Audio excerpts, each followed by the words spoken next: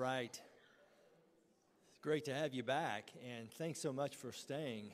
We welcome you back on the internet. Thank you for tuning in, and all of you that are still here, praise God, a bunch of you stayed. So, as I mentioned, I've already worked my way through this devotional without excuse, and when I do that, I can show you my notes here in the back of it. I just kind of make myself notes so I can file it into my system and be able to retrieve the information later. And one of the things I do also is when I read something really insightful from a book, I'll just journal that in a journal, a standalone journal that lets me know that particular insight is really life-changing for me. And I did that on one entry in this book, one entry, July the 30th. In Without Excuse. And that is about milk and lactase as an enzyme formed in the lining of the small intestine. It talks about milk sugars and other things, and about maybe you have, like, you're intolerant to milk, or maybe someone in your family has had issues with milk. That particular devotional will answer a lot of questions for you. And so for me, it was just interesting because I love milk, and my dad never could drink milk. I never could figure out why. But I love it to this day, and it's kind of interesting, some of the insights that you get out of that. So you're going to find insight after insight after insight like that. So I just encourage you to take the time and read through some of those and let God grow you through that. It was a great lunch, and so thanks again to the food services team for making that possible. That's always a blessing. We appreciate you so much. I think, yes, I have to let them know. So I think that's all we need to say here with the introduction for the third session. Julie, come on up. Thank you much. Yes. And we're going to be talking about the Ice Age and Mammoths. Do we have that coming up? Okay. So sometimes people are saying, hey, how do I place Ice Age and Mammoths in with the biblical worldview? Where do I put it on the timeline? And what about those mammoths? You know, what are they really? So I'm going to look at this today, and so we get a big view, and I will tell you right off the bat, there was only one Ice Age, and so we will walk through that too. So I know that you guys probably like the movie, The Ice Age, and then you're saying, do I let my kids watch this? How do I explain the Ice Ages? Because, you know, evolutionary view has it, hey, there can be 17 Ice Ages, or there's 4 major Ice Ages and 50 minor ages. They always have these ideas going on. How do we have these Ice Ages, and what makes them? So I actually like mammoths a lot. I know when I was a kid, I read about this Beckendorf mammoth. This is up in Siberia. There was a surveyor, and as they were surveying, they noticed the spring runoff had carved another area for the water to go, and they noticed this, and this is what they wrote in their journal. A black, horrible, giant-like mass was thrust out of the water, and we beheld a colossal elephant's head, armed with mighty tusks, with its long trunk moving in an unearthly manner as though seeking something lost. And they're going, let's rope it. So they rope it, and they're trying to pull on it, and they realize, oh, the feet are frozen in the river. Okay, we'll wait. So the next day, they were able to pull it up on land. They cut the tusks off. They look in the stomach, found pine needles, and then the waters had undercut the bank and washed the mammoth out into the ocean. So they weren't able to have it. Or this is the Berezovka mammoth. One of the people in the village was out, and he found this half-eaten one, and looked at the tusks, and he said, I'm bringing those back, so he cut them off. And then news got back to Petersburg that, hey, there was a mammoth, so they headed on out. Meanwhile, the wolves had eaten a lot of the facial part of that mammoth. But you can see that mammoth there. There's the Berezovka mammoth. And notice there's really not much hair. See the reddish part right there? There's not a lot of hair there, just letting you know. One of the things with this mammoth, when they examined, there was dust in its lungs. Now hold on to that idea. We're going to walk that through, but there was dust in the lungs. Now, in 1977, here's baby Daima mammoth, and they were bulldozing for a gold mine, and the bulldozer driver said, oh, wait, and they were able to save this mammoth here. Again, they found dust in its lungs. And then here we see is another one from Siberia, May 2007. I mean, what does it look like to you? Elephant, that's right, looks like an elephant, and that's what a mammoth is of the elephant kind, that's right. And again, they found the dust in the lungs. We'll talk about this at the very end, but I just want to bring that up. So, how many woolly mammoth carcasses have been found in Siberia? Not that many. Less than 100.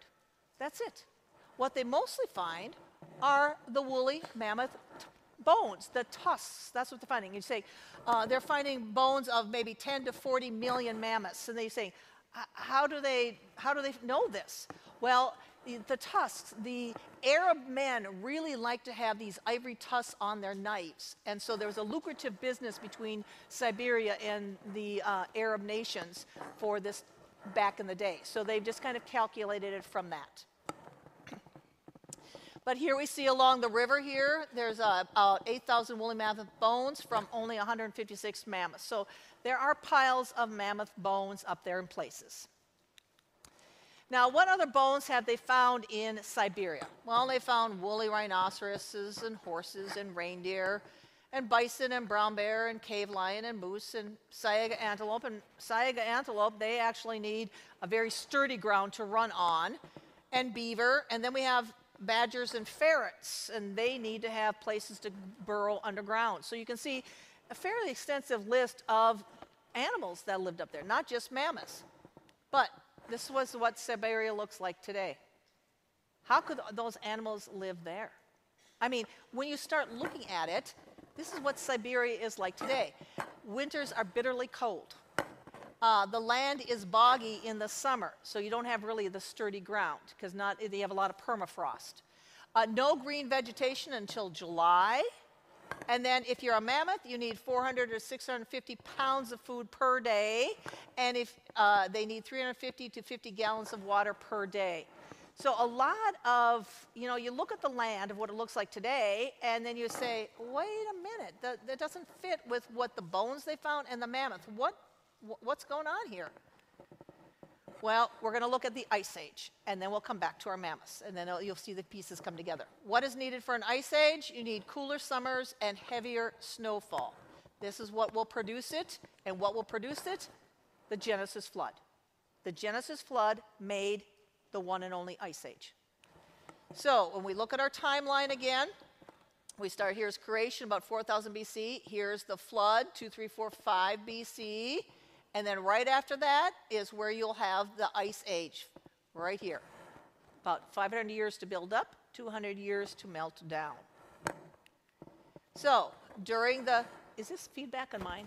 Oh, that's what you were saying, the hair gets in the way and the...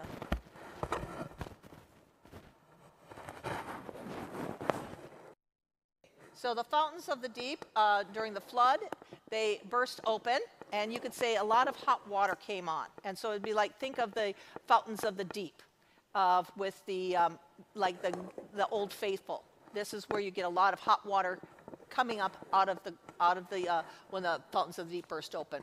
So the ocean temperatures would have increased. You'd have like 86 degrees, not too hot to kill life, but not too cold. And today's temperature is 39 degrees. So, just think it's a nice bathtub. That's what it is. From pole to pole, that's what you'd have. At the same time, during the flood and after the flood, you had lots of volcanoes erupting. And the volcanoes would shoot the ash into the air. And when the ash goes into the air, it covers up the sunlight. The sunlight cannot penetrate through. So you're going to have a colder experience. So let's think about this. There have been in the past where volcanoes have erupted. This one is in Tambora over in Indonesia.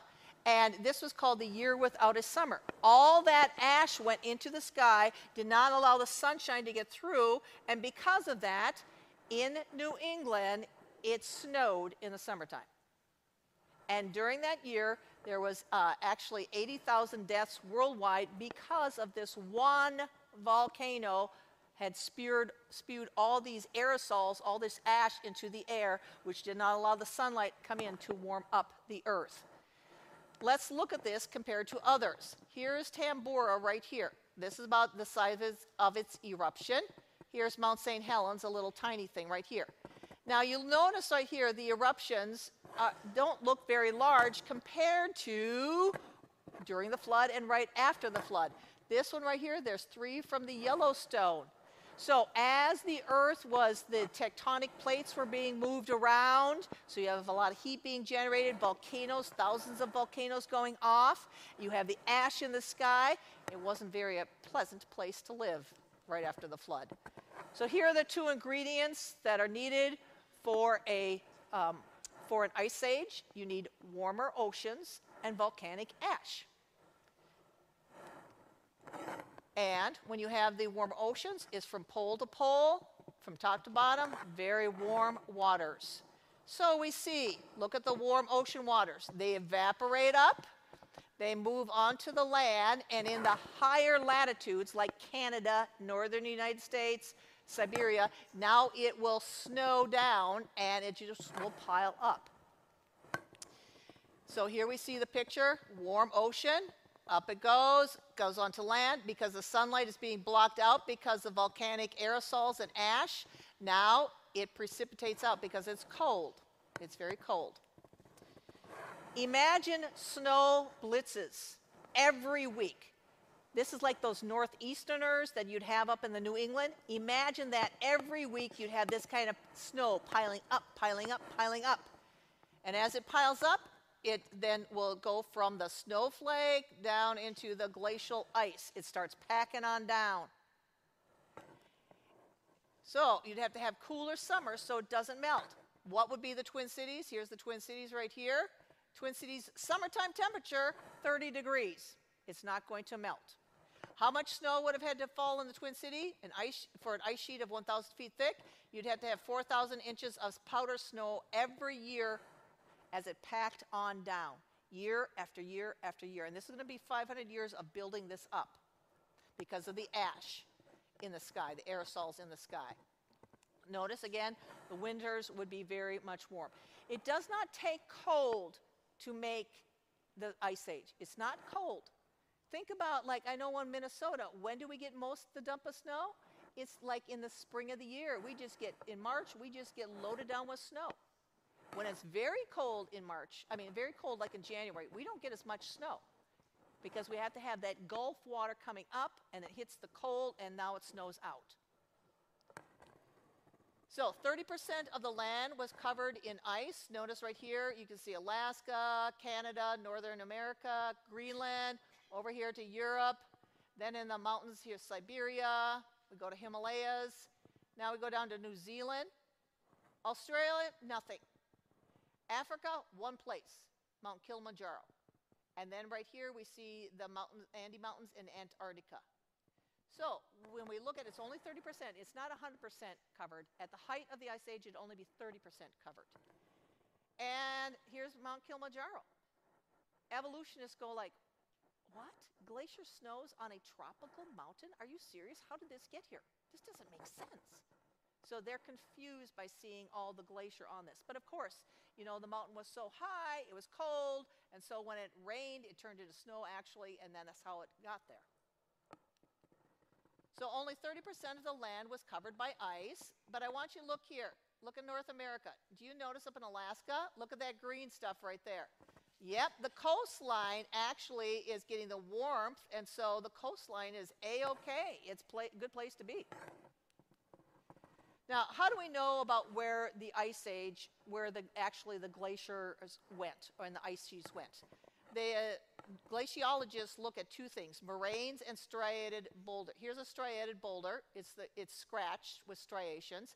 And here's the moraine, which is just a pile of dirt. So as the glaciers are moving down and moving across things, they're grinding and they're scratching rocks and they're picking up rocks, and then when they melt away, they just leave the rocks there.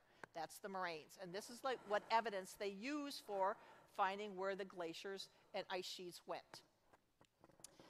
Now we're going to go down to Antarctica. Now, down in Antarctica, this is a gyre right here, and it's just the way the flow of the waters are in Antarctica. And so imagine those 86 plus degree temperatures, very warm. And now as it goes around and around, this is the current of the ocean current there. Now the warm waters rise up, go onto the land, and it's very cold, and now it snows down. And the snow, well, you end up getting an ice sheet of 3,900 feet deep. That's right. Today, this is not happening.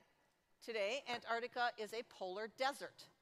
And it said, even today, the polar regions are the driest on Earth, with the South Pole receiving less precipitation than the Sahara Desert. This is a desert, a polar desert. It's not, because what happened is when all the waters became like 39 degrees, or average 39 degrees, when it all cooled down, now there's nothing to evaporate up and to blow onto land. So there's no precipitation hardly coming onto Antarctica. So it's a polar desert. This is the remains of the Ice Age. That's what, when you see all that ice there, that is a remnant of the Ice Age, the one and only Ice Age.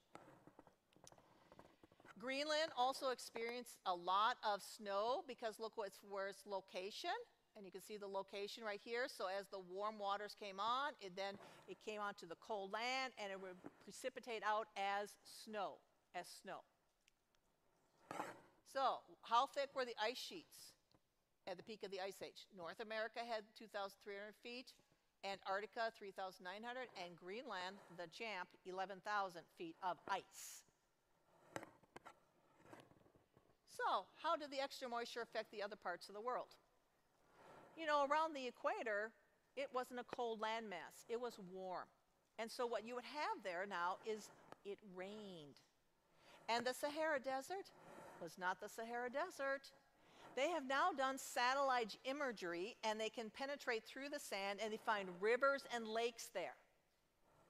And what do they find? They find this, they call it prehistoric, but it's actually Ice Age art.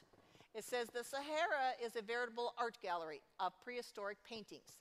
The evidence is enough to show that the Sahara was one of the well-populated areas of the prehistoric world.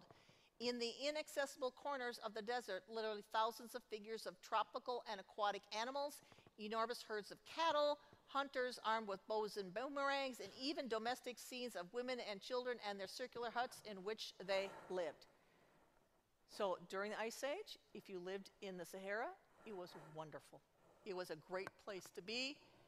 And that takes us back up to Siberia and up to Alaska. Notice the black part. These are the mountain area. That would have been glaciated.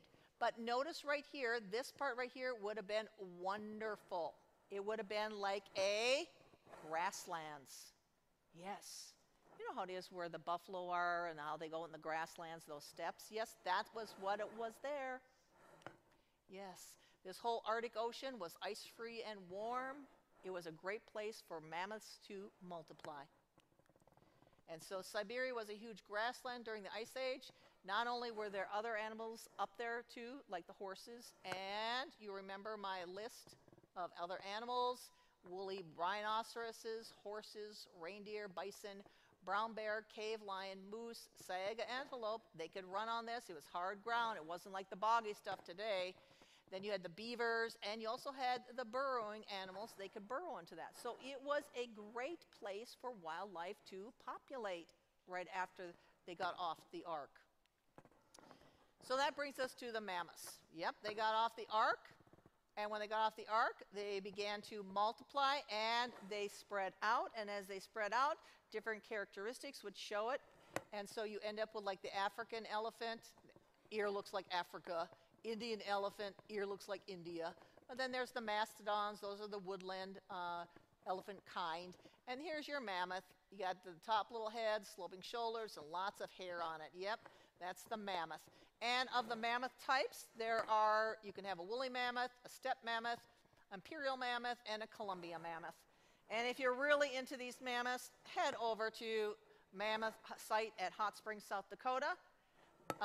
They are excavating. They have about more than 50 of them that they have. You can see just like that. They're leaving it like that so you can see, and people are excavating new ones.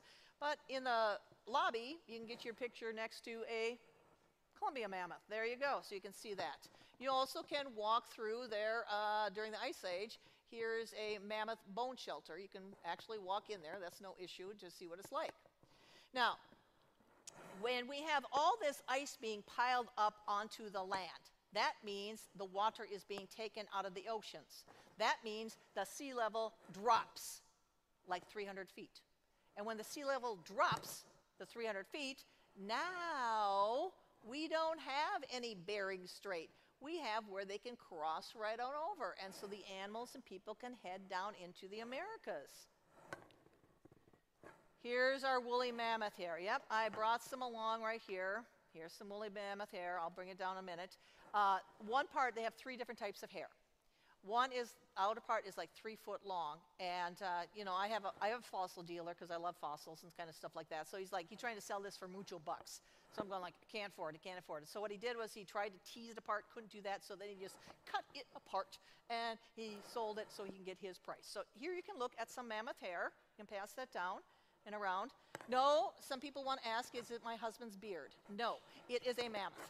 And they aren't able to take and sell mammoth hair out of Siberia anymore because there's really not that much. I mean, when you take a look at it, here's baby Diamond, look at her hair right there, that's it. So there's not a lot of mammoth hair out there. And then, of course, we have the mammoth teeth. This is just a reproduction. They sell for like $800 to $1,000. So this is a smaller one, but you have 2 on the top, 2 on the bottom, and they just chew away like this, and they wear down. And they have 6 sets of them that they go through. They're just like elephant teeth, but this is a very good copy of it, of what it looked like. But that's a mammoth tooth. Now, where do the mammoths live? There's the distribution you can see around the world. You can see the dark brown right here, the dark black right here. That's where they lived. And they actually call it a mammoth steppe. So they know what they needed in order to live. They needed that grasslands, that much food. Just think of like elephants in Africa, how much they have to have. Was there enough time after the flood for the population of woolly mammoths to become so large? Yeah, so they did a study and they found that African elephants, doubling time of 10 to 25 years based on the fastest growth. The number of mammoths would have been several billion in 300 years. So it would have been fine. We could have as many mammoths as we do up there in Siberia and other parts of the world. Why would God have had an ice age? Well, it made the land bridges so the animals could cross on over. Here's a land bridge right here. See the continental shelf, this white part right here? See the continental shelf right there?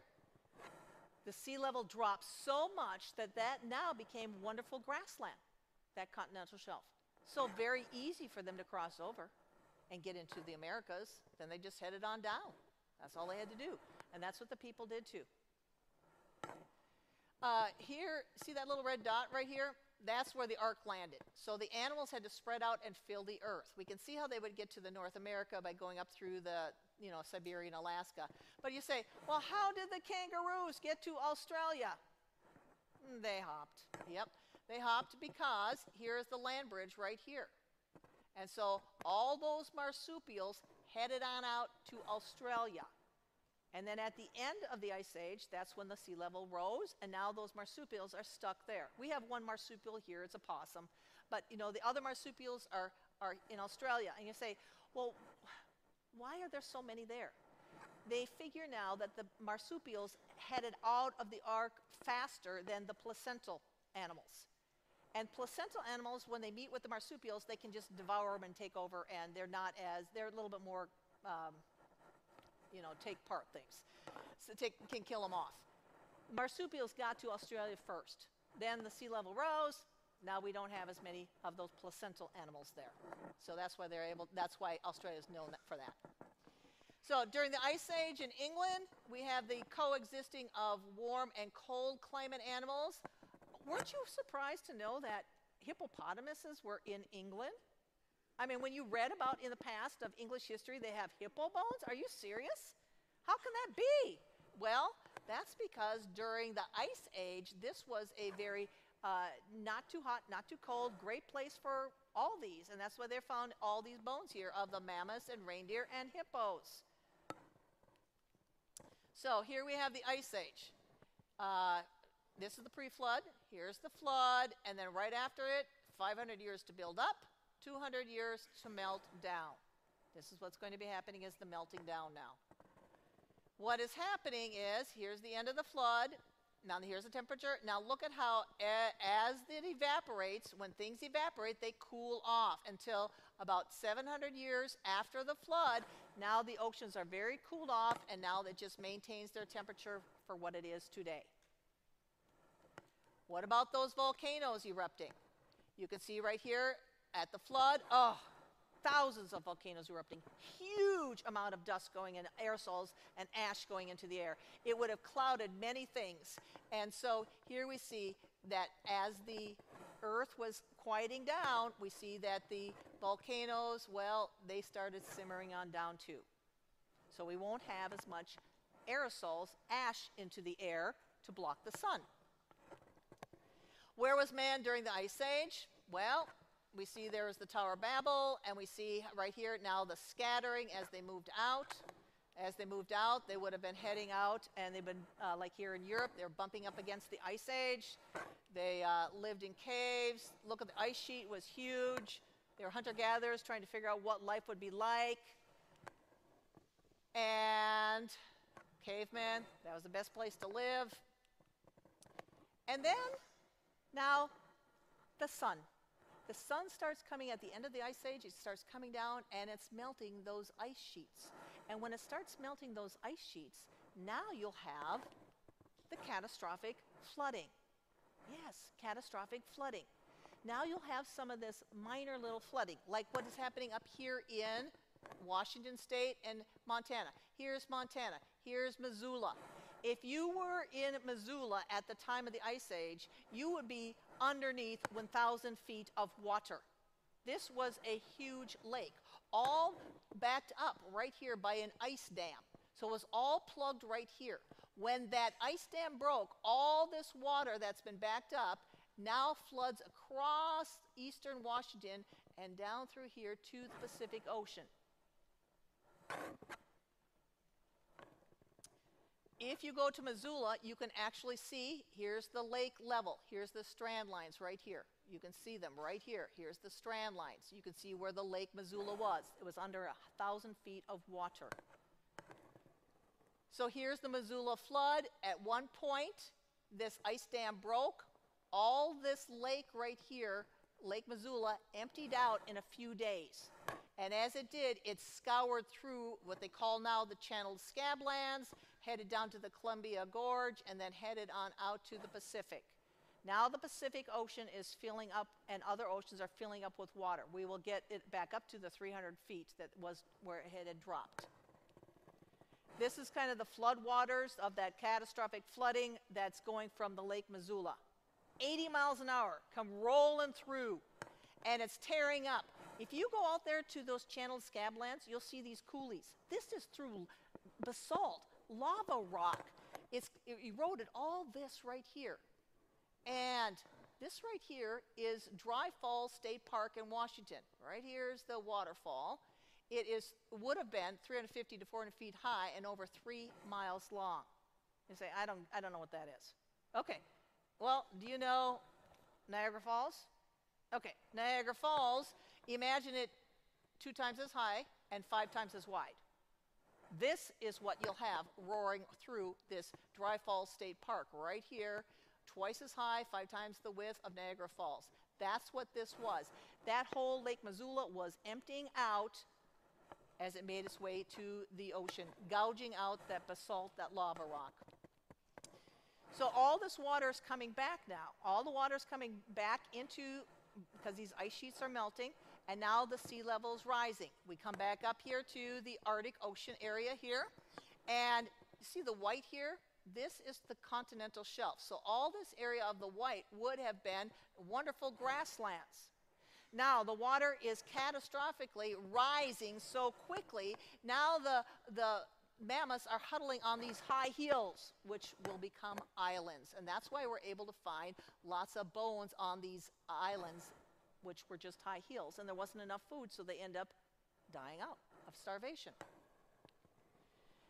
Off the shore of India, people had traveled there, and they had started building a civilization, a city here, or a town, or whatever you want to call it. So down here, underneath the water, they're finding, yep, ancient artifacts, ancient city things. Same with like here off the shore of these ancient megalith structures are underwater between Japan and Taiwan. Look at this. That's because as the people left the Tower of Babel, they wanted to settle on the coastline. Now the coastline kept going down, down, down. Now it's coming up very quickly, and the people have to move inland. Are we talking climate change? Yeah, we're talking major climate change going on here. Off the shore of Australia, you can see up here, there's this area. This area, they're finding, oh, look at all these Aboriginal stone artifacts. Yeah, because they lived on the coastline. Now the floodwaters were rising up again, and so now they have to move inland, leaving what they had behind. Now, what's happening around the Sahara and those places? The drying out starts because now the weather patterns have changed. And this is not going to be a well-watered place. Now, this is what you'll get. That's right. Now the drying begins, and you end up with this dry area. And we see right here in Egypt, you know, here's this little ribbon of the Nile River. You know what? I was back there in the 1970s, and I'm going like, you mean this is what the Nile and what it looks like right here? How are you going to feed all these people they talk about in the Bible? This doesn't make sense to me. Back during the time of the Bible, it was much well-watered. It was a beautiful place. This is where you want to raise things. I mean, when we read in the Bible, a land flowing with milk and honey in Israel, you're saying, hey, that doesn't, you know, when I look at Israel today, are you serious? Are you serious? This doesn't look, oops, I don't have that picture there. I'll go back up. You know, it looks like a wasteland. And you're going like, where's the milk and honey?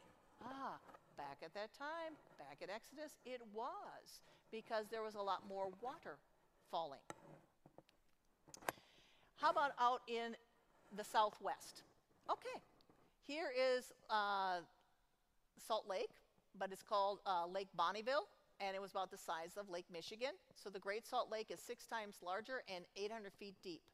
And there are 120 Ice Age lakes all around here. This was a great place to live, well-watered. And sure enough, Mesa Verde's there. If you visited there, you're going like, really? This is where all these people live? Seriously? Or maybe you've gone down to Chaco Canyon. Chaco Canyon in New Mexico is like the Washington, D.C. area for all those ruins that you see on the southwest. You go there and they're saying, wow, how do these people eat? Where do they grow their food? It is so dry there now. You want to talk about climate change? There's the climate change, right? Yeah, it's huge. What was happening? The people had to leave there. The people left because they could not grow their food. Now, with the drying out, now we have the dust. The dust is blowing. We have dust storms, like in the 1930s, where they cover a tractor or a house so quickly. Same thing happening at the end of the Ice Age. Why do we have such gigantic storms, dust storms? Cold oceans, cooler winters, drier atmosphere, stronger north-south temperature difference, and we have lots of this happening. So we have, what are the mammoth bones found in? Loess. They're found in this loess. What is loess? It's this glacial, wind-blown mineral silt. That's what loess is. And where do we find this loess? Well, here's again, the animals are covered up with it. Where do we find this loess? It's on the edge of where the ice sheets were, and this is actually, look on the bottom here, extremely fertile agricultural soil. So that's why Iowa farmland is so, I'm sure you guys would say you guys are better, right? Indiana's better than Iowa, but I'm from Minnesota, so we say Iowa has better. And that's why they have such great, because they're right on the edge of the ice sheet, and that loess dropped there, and this is great to grow things in. It is ground up, it has all the good minerals for growing the plants. So that's what you have around the world. And what about like the mammoths? Here's that Berezovka mammoth. When you notice the wind was blowing with the dust, it turns itself like an animal would and just be covered up with the sand. Now remember I told you they found the dust in his lungs? Yeah, and that's what actually killed him because he suffocated from the dust. How did most of the animals die there in Siberia? Well, we've only found with the pieces of flesh, the carcasses, less than 100. So about 1 to 2 dozen have the large pieces of flesh. But most of them are covered, the bones of these mammoths, the bones. That's because the climate was changing. There wasn't enough food, so they were dying out, and they just died there of starvation, and the bones were left. Then the dust storms covered them up after the fact. Whereas the other ones, you will find some dust in their lungs. Have people really eaten mammoth meat? Really, would you eat half putrefied meat? You can throw it to the dog, they'll eat it, but that's about it. So here, at the end of the flood, right here, the number of woolly mammoths increased by the millions. The elephant kind, because that's what the mammoth is, the elephant kind, it leaves the ark. And you can see now the climate is getting colder, drier, and windier. And look at the mammoths go extinct after 700 years. They go extinct. They're not the only ones that go extinct. It's like the extinction of the massive, the large ones. So here's the Irish elk, 7 feet tall, a rack 10 feet across. Are some of you guys hunters? You want the rack 10 feet across? That'd be pretty, but hey, you went extinct. The woolly rhino, 11 feet long, went extinct. Saber-toothed tiger went extinct. Giant sloths went extinct. In North America, we had horses, camels, saber-toothed tigers, short-faced bears, sloths, mastodons. All of them went extinct. 70% of all large animals over 100 pounds went extinct at the end of the Ice Age. There wasn't the food to feed them. And in Australia, we have giant kangaroos, we have giant wombats. They went extinct. The extinction of the massive-sized animals. Now, when we look at what it takes to have an ice age, it takes very special conditions to create an ice age. It does. It takes very special conditions. I know when I was traveling with these glaciologists up in northern Minnesota, and they were going on showing, we looked at the moraines, just looked at striated rocks, we looked at all these things about the evidence of the ice age. And repeatedly they were saying, oh, it takes special conditions, it takes special conditions. And finally I raised my hand, I go, hey, what are those special conditions to make the ice age?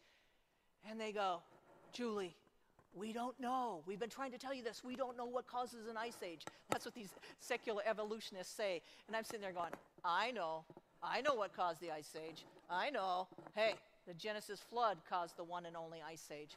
Because they don't know.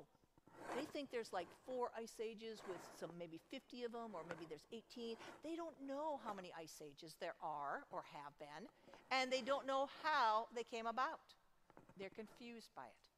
But our creation science people have been doing their due diligence and have shown and proven scientifically that the Genesis flood caused the one and only ice age. The one and only ice age. So if you sit down and talk to your kids, let's watch the ice age. Go ahead. And then they say, hey, you know what caused it?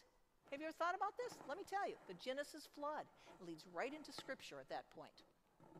So the ice age took 700 years for it to build up. So when you look at the timeline, right after the flood, 500 years to build up, 200 years to melt down. That's what went on. The Genesis flood caused the one and only ice age. And so these are books that I like. You can get the Frozen in Time. That's online. But I also do like for kids and for adults. I always start with the kid books first to get the big picture, and then I go heavy duty with the others. So those are nice books if you're into that. Is climate changing? I'm just tagging this on along here because invariably somebody will ask me this, and so I'm just tagging along right here. Is climate changing? Yes. Is it man-made? I don't think so. Because you look in the past. Look at, we had the medieval warming. We had the little ice age right here, which half the population of Iceland died at that point. Then during the 20th and 21st century, there was a warming, which results in greater harvest. Yes, when you have a warming, there's more harvest. And what is it doing today? We see the temperature not going up. Oh, but this summer I saw the temperatures, they're just terrible. Okay, we have El Nino, but they are not telling you about that under-submerged volcano that erupted on Tonga. back in 2022 in January. They're not telling you about that. That caused a lot of commotion because it didn't send up all the aerosols, but it sent up the water, and that's what's in the air and causing some problems. So, and that's just one volcano. So overall, though, it's declining. Now, what do they use for testing? They use many different things for testing, but here's the Greenland ice core. And notice right here you can see when they have on their picture, they'll count like the rings, and they say, that's the rings, oh, that's a 1 year, 2 year, 3 year. But when they get with the ice pushing down so much, you can't tell the rings, so they have to use different testing mechanisms. Like with the dust and stuff, they use different tests to see what the years are. But then what I say is, hey, let's look at the Lost Squadron. This is where in 1942 they were on a secret mission to go and bomb Europe, and then they ran into a blizzard. They crash landed their planes, and when they crash landed it, well, a number of years ago, some people were saying, hey, all we have to do is go brush the snow off and fly them, and so we can have them at the air shows. So when they got up there to look for them, the Lost Squadron, they couldn't find them. They couldn't find them. In fact, they were 250 feet below the surface. So maybe those ice cores are snow events, not years. That's right. See, the Glacier Girl, they hauled her out. They only hauled one because it was very expensive to get her all out, but you can see Glacier Girl. So they have a different timeline than the biblical timeline. They have, well, they think the Earth is 4 billion years old. We think it's 6,000. So of course they're going to say those levels are different. We say ice events. We look at the Lost Squadron as one of the proofs for it. But more than that, we want to look back at the, are we warming up? Okay, I want to show you, these are the gases that comprise Earth's atmosphere. Notice right here, there's a nitrogen. Yes. And here's the oxygen. And then here, what they're all concerned about is this carbon dioxide. Here's the carbon dioxide, that little tiny magenta right there. Okay. Now that I have that, I want to show you right here. This is what you usually see in your graphs. They say, oh, look at the greenhouse gases. Look at how huge the carbon dioxide is. Really? Let's take a look at it. Do you realize that water vapor is a greenhouse gas? I kind of like water. It makes rain. But look at, here's the CO2 right here. It's that little bit right there. So this is what you tend to see in graphs. Don't be fooled. Say, let's see all the greenhouse gases. It's water also. And I should mention that actually carbon dioxide is plant food. That's right. When you want to have good plants growing, it's carbon dioxide. They give off oxygen for us. And in fact, if you have a greenhouse, they will actually sell you a carbon dioxide generator so you can have larger plants to sell. Carbon dioxide is plant food. And it actually, we are seeing when we have lots of carbon dioxide, we're seeing a greening of the world. But let's say that you're just like, hey, there's too much green. Okay, this is what algae does in the oceans. Algae grows more. And so it's using the carbon dioxide, and then when it dies, it takes all that to the bottom of the ocean. So it is actually helping to remove the carbon dioxide. God has built into our earth systems to help us to be able to be A-OK living here. Also, there's man's ingenuity. And man's ingenuity can solve things. What really saved the whales? You remember how we used to use whale oil for everything? What saved the whales? This is Titusville, Pennsylvania. That's where they discovered oil. That saved the whales. Also, what helped Los Angeles in the 1950s? All that smog, the catalytic converter. Yes, we did. We looked at nature. We knew what the problem. We also looked at people. We said we have to have both. Have to both work together, and we solved the problem. That's right. Do we have to be afraid of like a global warming or climate change or whatever we want to call it today? Do we have to be afraid of that? No. Because look in Genesis 8:22, while the earth remains, seedtime and harvest, cold and heat, summer and winter, day and night shall not cease. God's got our back. He's going to be in control. And so we don't have to worry about this climate change. And if you want to worry about climate change, look at the Ice Age. Look what happened right after the flood. Look at the drying out of the Southwest, the Mesa Verde, and all these places, the Sahara Desert. I mean, and that wasn't man-made, okay? That was just climate changing. Does climate change? Yes. Weather changes? Yes. What can we say? So anyway, now you know the rest of the story as I walk through from creation to the races, Tower of Babel, and now we're at right here with the flood, and now we just are moving on from there. So thank you so much, and if you guys have questions, I'm willing to hear that. So go ahead. Let's give her a hand. It was phenomenal, wasn't it? Incredible job. One of the best explanations I've ever heard on a singular ice age. Well done. Thank you. Julie, well done. I've said it many times, I'll say it again. A biblical worldview is the best explanation of all of reality.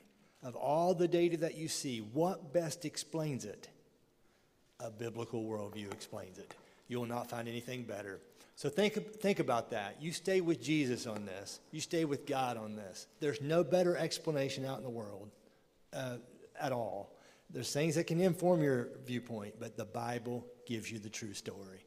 Do you have any questions real quick for Julie before we wrap it up? I think the resource table is still open, and that'll be there for you right as we dismiss if you haven't hit that yet. But any questions at all for Julie? All right, Julie. You can come up and ask later on. Yes. If you don't want to do it in front, because I already had some people asking about aliens. Yes. And other things. So if you want to come over and we'll talk. So thank well you for done. having me. Okay, you're dismissed. Have a great day. Yes. Okay.